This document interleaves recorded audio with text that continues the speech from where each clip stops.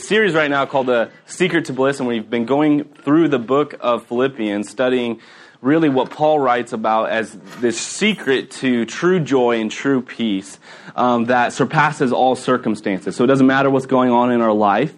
We can have divine peace and joy that the Holy Spirit gives to us in every circumstance, whether it's hard times, good times, tragedies, or celebration. We can always be filled with the true joy and peace that God gives to us through His Holy Spirit. And so we're continuing this week in chapter 3. So let's go ahead and go straight to that. We're going to read the entirety of these 11 verses.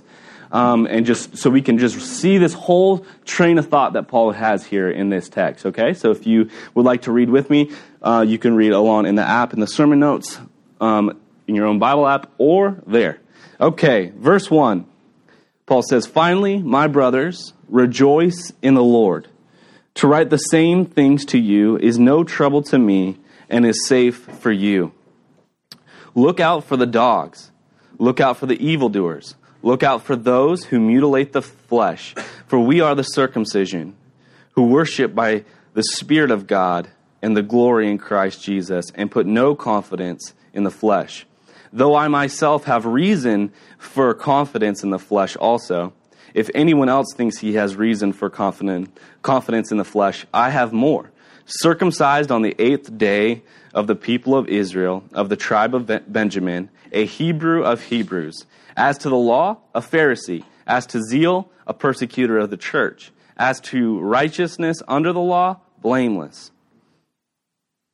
But whatever gain I had, I counted as loss for the sake of Christ.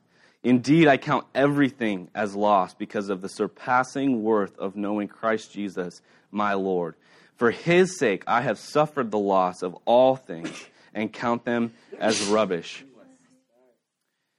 that I may know Him and the power of His resurrection, and may share in His sufferings, becoming like Him in His death, that by any means possible I may attain the resurrection from the dead." Let's pray. Heavenly Father, thank you for this scripture that you gave to us. Lord, I thank you for your word that speaks to our hearts, that shows us our sin and shows us your love, Lord. And as we look at this text, I pray that you would enlighten our hearts and minds to the truth that's here, and that we would receive it, Lord, that we would learn to take all things and consider them as loss, as rubbish in comparison to knowing you. Jesus, I pray that you would bless this time with your Holy Spirit. I pray that you would bless each individual for being here this morning, and that we would just truly enjoy this time and be filled with the joy that your word brings. In Jesus' name I pray. Amen. So, who wants to be picked on a little bit? Anybody? All right. What is your dream car? Yeah, your dream car. A truck? A Chevy truck. Okay. And what car do you currently have? I'm assuming it's not your dream car. That's your dream car, right? Sure. Okay.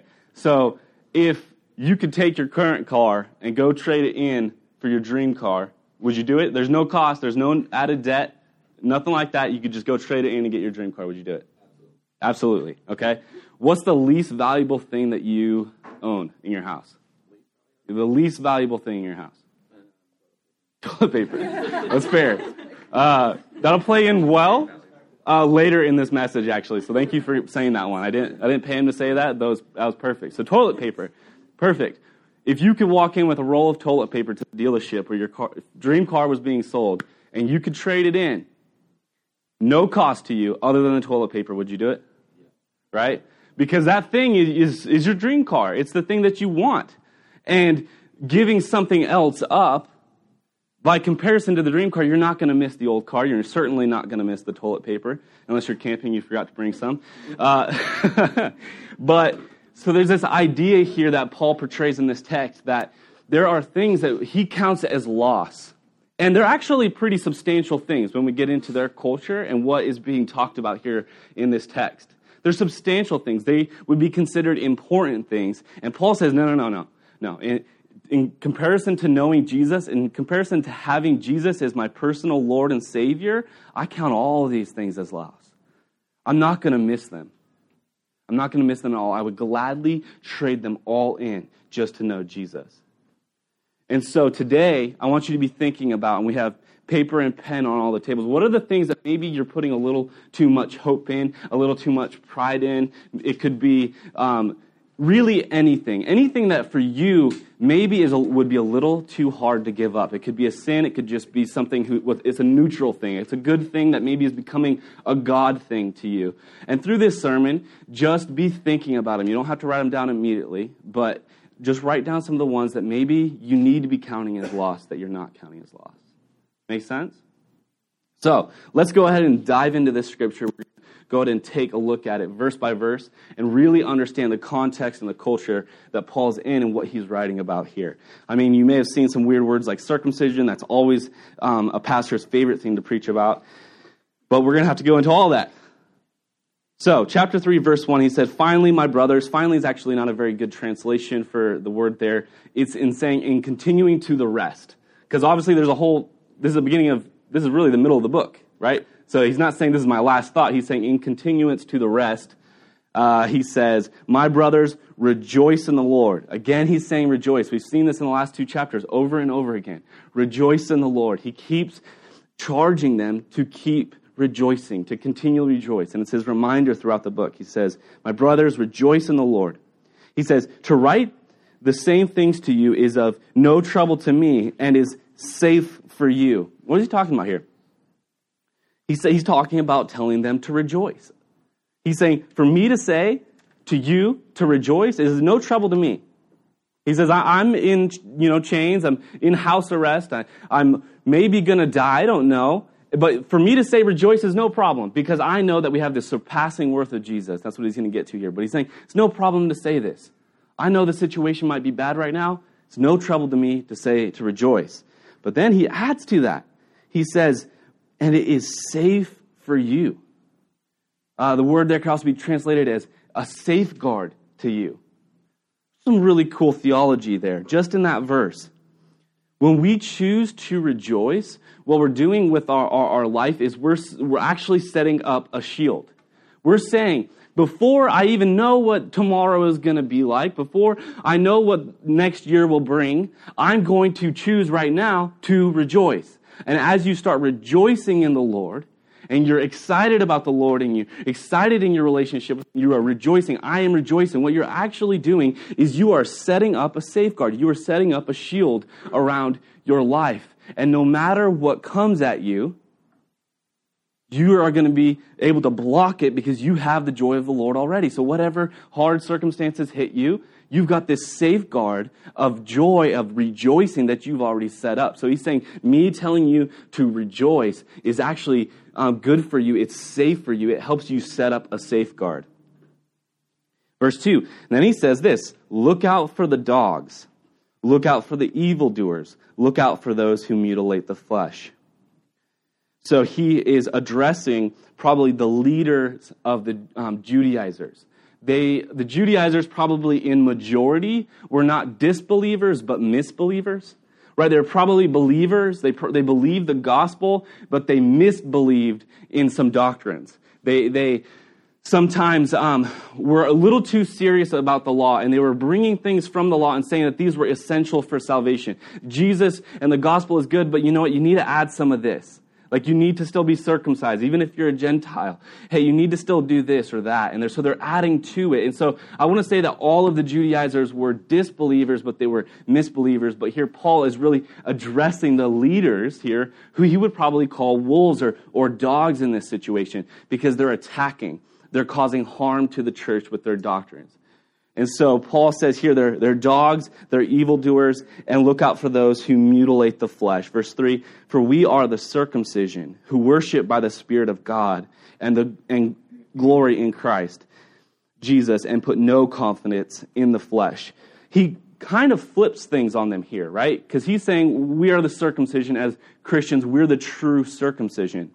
Whether or not you're physically circumcised, we as the body of Christ are the true circumcision. And they were, saying that even the Gentiles needed to get circumcised, which it's one thing if you're a baby and you get circumcised. It's a whole other thing when you're an adult man and have to get circumcised. Let me tell you a funny story. For those of you who don't know, my parents were missionaries all over the world. Not all over the world, that's a little bit of an exaggeration, but different parts of the world, okay? And one of the places that we spent the most time was in Kenya. And I was homeschooled here and there, but at one point I was becoming a little bit of a brat. And when you're the only white guy in a village, or the only white kid, and me and my brother, the only white kids in the village, you get kind of like sick of people like pointing at you and saying, Mzungu, Mzungu, Mzungu. And so I was starting to have this bad attitude towards the people that my parents were ministering to. And so my parents were like, you know what? No more homeschool. You're going to go to school in a mud hut with all the other kids, which was probably one of the best decisions they ever did in parenting, because it got me immersed in the culture and I started making friends. And you know what? After the first week, they didn't call me Mzungu anymore. They learned my name, and I wasn't just white boy. I was Stephen, their friend, and it was great, okay? And I was 12 years old at that time, maybe 11 years old. I think I was 11 years old. And my best friend there, his name was Amos, and he was turning 12. And they get circumcised at 12. And so I remember it was like Friday, we're in school. He's like, yeah, like I'm really scared. And like, this is going to be terrible. And Monday came around and he was in pain. And told me it was horrible. So, you can imagine all these grown men and the Judaizers are saying to them, you need to be circumcised. And they're like, what are you talking about, you weird Jewish people? I like the gospel. I don't know if I like this part. And Paul is saying that this is not what the gospel says. There is nothing else that is needed for salvation other than acceptance of the gospel, other than to receive the grace that God gives freely. We're not going to add to that. And so he plays on words here. He's saying that they're mutilators of the flesh, which is actually something that the law forbid. In the pagan cultures, they would cut themselves and lash themselves and tear their skin and stuff in worship of their pagan gods. And that was forbidden in the law, to be mutilators of the flesh. And he's saying when you're going around trying to get all these Gentiles to circumcise themselves, when that's not required by the gospel, it's like you're mutilators of the flesh. He's playing on the words there, and they would have probably taken insult to what he was saying there. But he says, for we are the true circumcision, who worship by the Spirit of God and glory in Christ Jesus, and we put no confidence in the flesh. So he's leveling it out here. He's saying it's in the Spirit that we worship him and glory in him. And then verse 4, he says, okay, but if you want to talk about the flesh, let's talk about the flesh. He says, though I myself have reason for confidence in the flesh also, if anyone else thinks he has reason for confidence in the flesh, I have more, right? He's like, you want to go to toe-to-toe on who's better in the law? I'll take you down. You want to go toe-to-toe and who's got more bragging rights in the flesh? I'll take you down. Let's go, he says, right? And then verse 5 and 6, he just lays out why he could take them on in the law. He says, verse 5, circumcised on the 8th day. That was the correct day to be circumcised as a child, as a baby boy, you'd be circumcised on the correct day. So he was saying, I was circumcised on the right day. So this isn't like I was a convert to Judaism. I was born into this. So that's a bragging right. He says, of the people of Israel, of the tribe of Benjamin. If you were Jewish in that day, the two tribes that kind of had the most bragging rights were those of Judah and Benjamin, because during the Civil War after Solomon, the 10 tribes of the north split into their own nation, and the 2 tribes in the south, Benjamin and Judah, became their own nation. And they remained in the city of David, and they really worshiped God a lot more than the northern tribe. The northern tribe, for the majority of the time since the Civil War there, really just worshiped pagan gods. They were taken over by Babylon first. And so really, if you were of the tribe of Judah or Benjamin, you automatically had certain bragging rights that, hey, my heritage stuck with this city of David and really were the true ones who followed, and not those who so quickly went to, do evil things and worship other gods. So he's saying, not only am I, a Jew and circumcised on the right day, I'm from the tribe of Benjamin, bragging right. He says a Hebrew of Hebrews. That most likely means that he's saying both of my parents were Jewish and from the tribe of Benjamin. And so there was no question, like if his maybe if his mom had slept around or something, he would still at least be half Jew. He's saying here, I'm 100% guaranteed to be in this tribe. There's no mistake here. Both of my parents were Jewish. And then he says, as to the law, a Pharisee. You had the Pharisees and you had the Sadducees. The Pharisees believed the whole Old Testament was literal. They believed that heaven and hell were real. They believed in angels and demons. They believed in a spiritual realm. Whereas the Sadducees basically only viewed it as a cultural thing. They didn't believe there was afterlife. They didn't believe in angels and demons. They didn't really take it literally. And so Paul is saying, as to the law, I was a Pharisee. I was a Pharisee. I took it all literally. I had it all memorized. I believed all of it. As to zeal, he's like, I was persecuting the church. Could you get much more zealous than that? You can't. I was persecuting the church. And as to righteousness under the law, blameless. Now, Paul is not saying that he is perfect, but he's saying you wouldn't be able to blame you. Good luck finding anything on me, right? And he addresses later on how he's the sinner of all sinners. So he's not saying that he is without sin here. He's saying good luck trying to find something on me because I lived a very religious life. Good luck, right? You would not be able to find anything on me and blame me of anything, accuse me of anything. So he really kind of goes toe-to-toe with these dogs, these false teachers, and says, you don't have anything on me. When it comes to the flesh, I have more rights to brag than you. But, what does he say next? He says, verse 7, but whatever gain I had, I counted as loss for the sake of Christ. Right? We're talking about heritage, cultural status. We're talking about things that are extremely important to these people and in their culture. And he's saying these very important things, these things that I could take a lot of bragging rights and a lot of pride in. He's like, I count them as loss for the sake of Christ. So all the things I could brag about in my past, I count as loss. But then he goes a step further. Indeed, I count everything as loss because of the surpassing worth of knowing Christ Jesus, my Lord. For his sake, I have suffered the loss of all things and count them as rubbish. So he says, everything I could brag about in my past, loss. And then he goes on, everything I currently have or will have, everything I count as loss because of the surpassing worth of knowing Christ Jesus. How awesome is that? Everything I count as loss. And he says, for his sake I have suffered the loss of all things. For him, all things are loss. All things are loss. And then he takes it a step further, right? Loss, it's just a term for, hey, whatever it is, I'd gladly lose it. I'd gladly cast it aside. I'd gladly give it up or trade it in to know Jesus. Then he takes it a step further, and he says, all things, and count them as rubbish. Rubbish is the nicest English word you could translate that as, okay? This is the Greek's most vulgar word for feces. Okay? So, don't go around calling me a cussing pastor, but he is in English saying, I count all things as shit. Okay? It is the most vulgar Greek term. It's a slang term for fecal matter. So he's saying, I count all things porta potty water.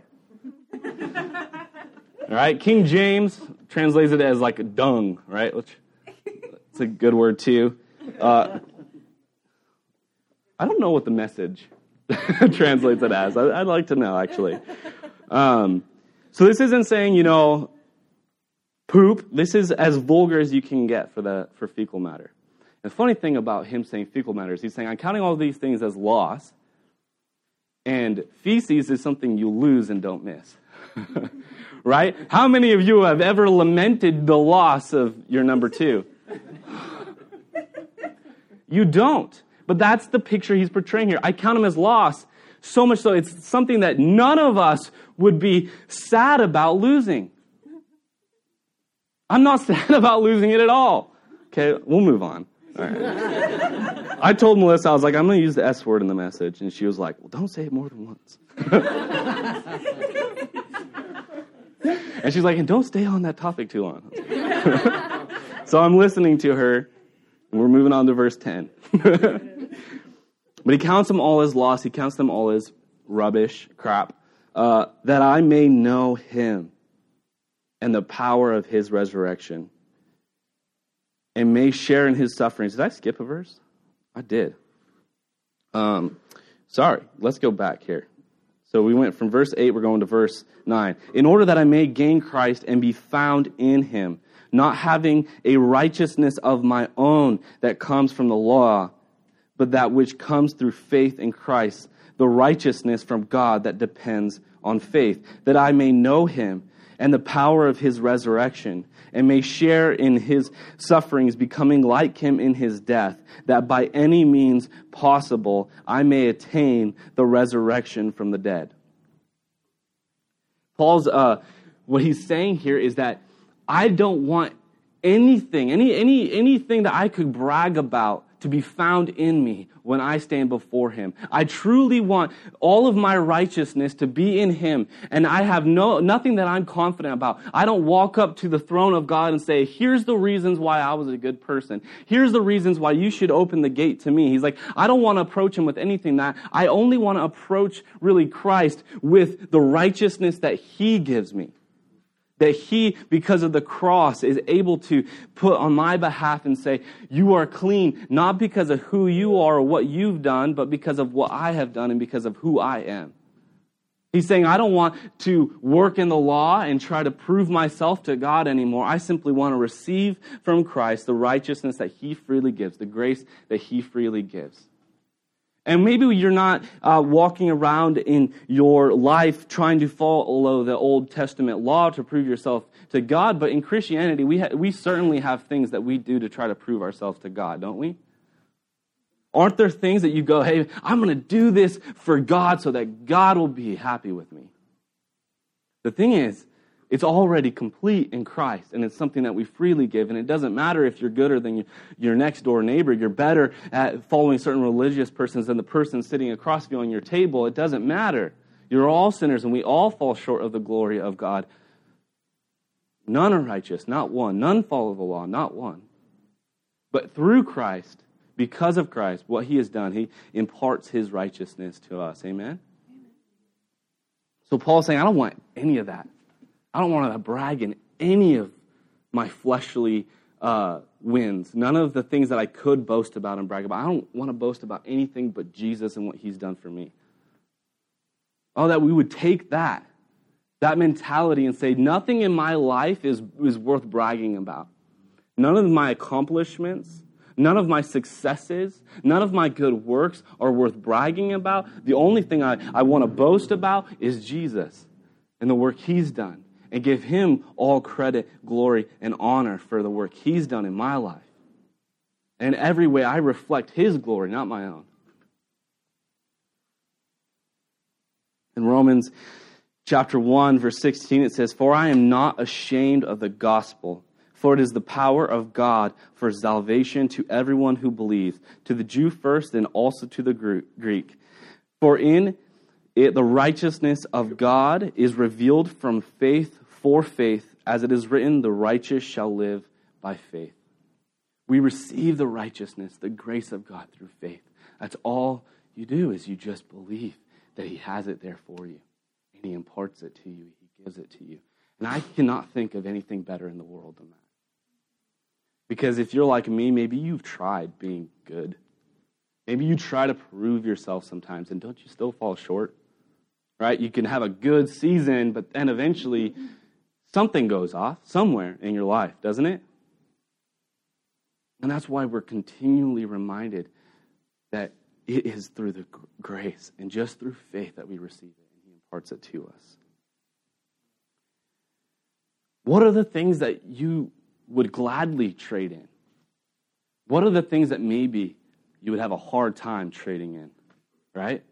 What are the things that maybe you're struggling to say, I'll give this up in order to get him, in order to be closer to him, in order to just simply say he's better than all of it? What are the things that maybe in our hearts we're not counting as lost that we should be?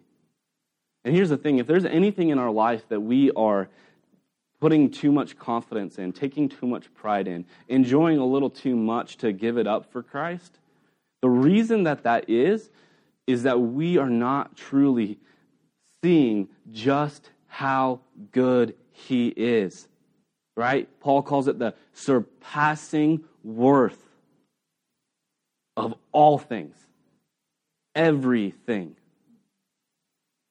There's nothing in this life that Jesus is worth less than. He's worth more than everything. So it could be your favorite things. It could be things that give you the most social status. It could be your heritage, your job, your successes, the plaques on your wall, the trophies in your trophy closet, whatever it is. There's nothing that is as good as Jesus. Jesus is worth more. And when we struggle to give something up or to count it as loss, it is because we are not seeing how good he truly is. Jesus is awesome. He is good. And it's so easy to lose sight of it because of the sin of this world, because of the distractions, because of our own sinful hearts that so easily go astray. But he is good. He is holy. He is righteous. And more than that, he loves you enough to give his own life up for you, to impart his own righteousness to you. When we don't see how good he is, it's often because we also don't see how bad we are. We spend a lot of time saying, well, I'm better than him, and I'm better than her, and at least I'm not like that guy, and he cusses more than me, and she drinks more than me, and we just start pointing around and saying, well, I know I don't do that, so I must be doing pretty good, right? No. That's self-righteousness. I don't want to approach God with any self-righteousness. I don't want to approach him boasting in anything in my flesh. So we must count all things as loss, seeing just how good he is and just how unworthy we are. And when we have that mindset, it becomes a whole lot easier to see everything as lost, to see everything as rubbish. Today we're going to be partaking of the Lord's Supper, which I'm excited about. Worship team, you guys can come up. Josh is bringing up a trash can, okay? We're going to go with the rubbish. He could have brought up a toilet. No, I'm just kidding. That would have been gross. He's bringing up a trash can, and the things that you're writing on your list, I would encourage you to write them down. The things that maybe you aren't counting as lost that you need to be, the things that you're not realizing are so worthless in comparison to the worth of knowing Jesus, we can write those things down. I would encourage you to crumple it up and throw it in the trash as you come up to take a communion.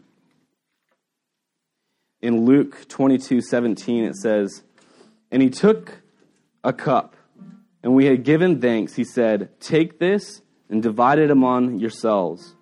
For I tell you that from now on, I will not drink of the fruit of the vine until the kingdom of God comes.' And he took the bread, and when he had given thanks, he broke it and gave it to them, saying, 'This is my body, which is given for you. Do this in remembrance of me.' And likewise the cup, after they had eaten, saying, 'This cup that is poured out for you is the new covenant in my blood.'" See, Jesus gave the representation here. He gave us this symbol of communion, for us to remember how good he is and what he did do for us. For us to take this as a physical and even something we can eat and drink and remember this symbolizes his surpassing worth. And everything else in my life is worth a whole lot less. And I would gladly give up any of it just to know him. I would gladly trade it all in to know him and to be closer to him. The surpassing worth of Jesus. This is a reminder of it. If you will now pray with me, and then during worship, feel free to take communion at your own timing. Heavenly Father, thank you for sending your only begotten Son to die for us. Jesus, thank you for all that you did, the sweating of blood in the garden, the pain and the stress, the weight of all of our sins were put upon you, Lord. You knew what you were going to do. You knew what you were going to feel. You knew the burden you were taking. The punishment for all of my sin, all of our sins, you took it on the cross, Lord. Lord, I pray that we would not take that lightly. That we would see it for how precious it is, how worthy you are.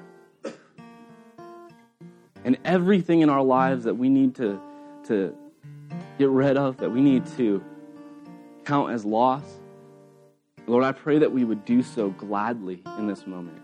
That as we write those things down and we toss them in the trash, we would view them as the trash they are in comparison to you, Jesus. In comparison to the righteousness, the grace that you give us. So Lord, I pray that you open our hearts during this time to worship you, to sacrifice for you, to give ourselves over to you. Not because we loved you first, but because you loved us first. And we respond in love. We respond in faith. In Jesus' name I pray. Amen.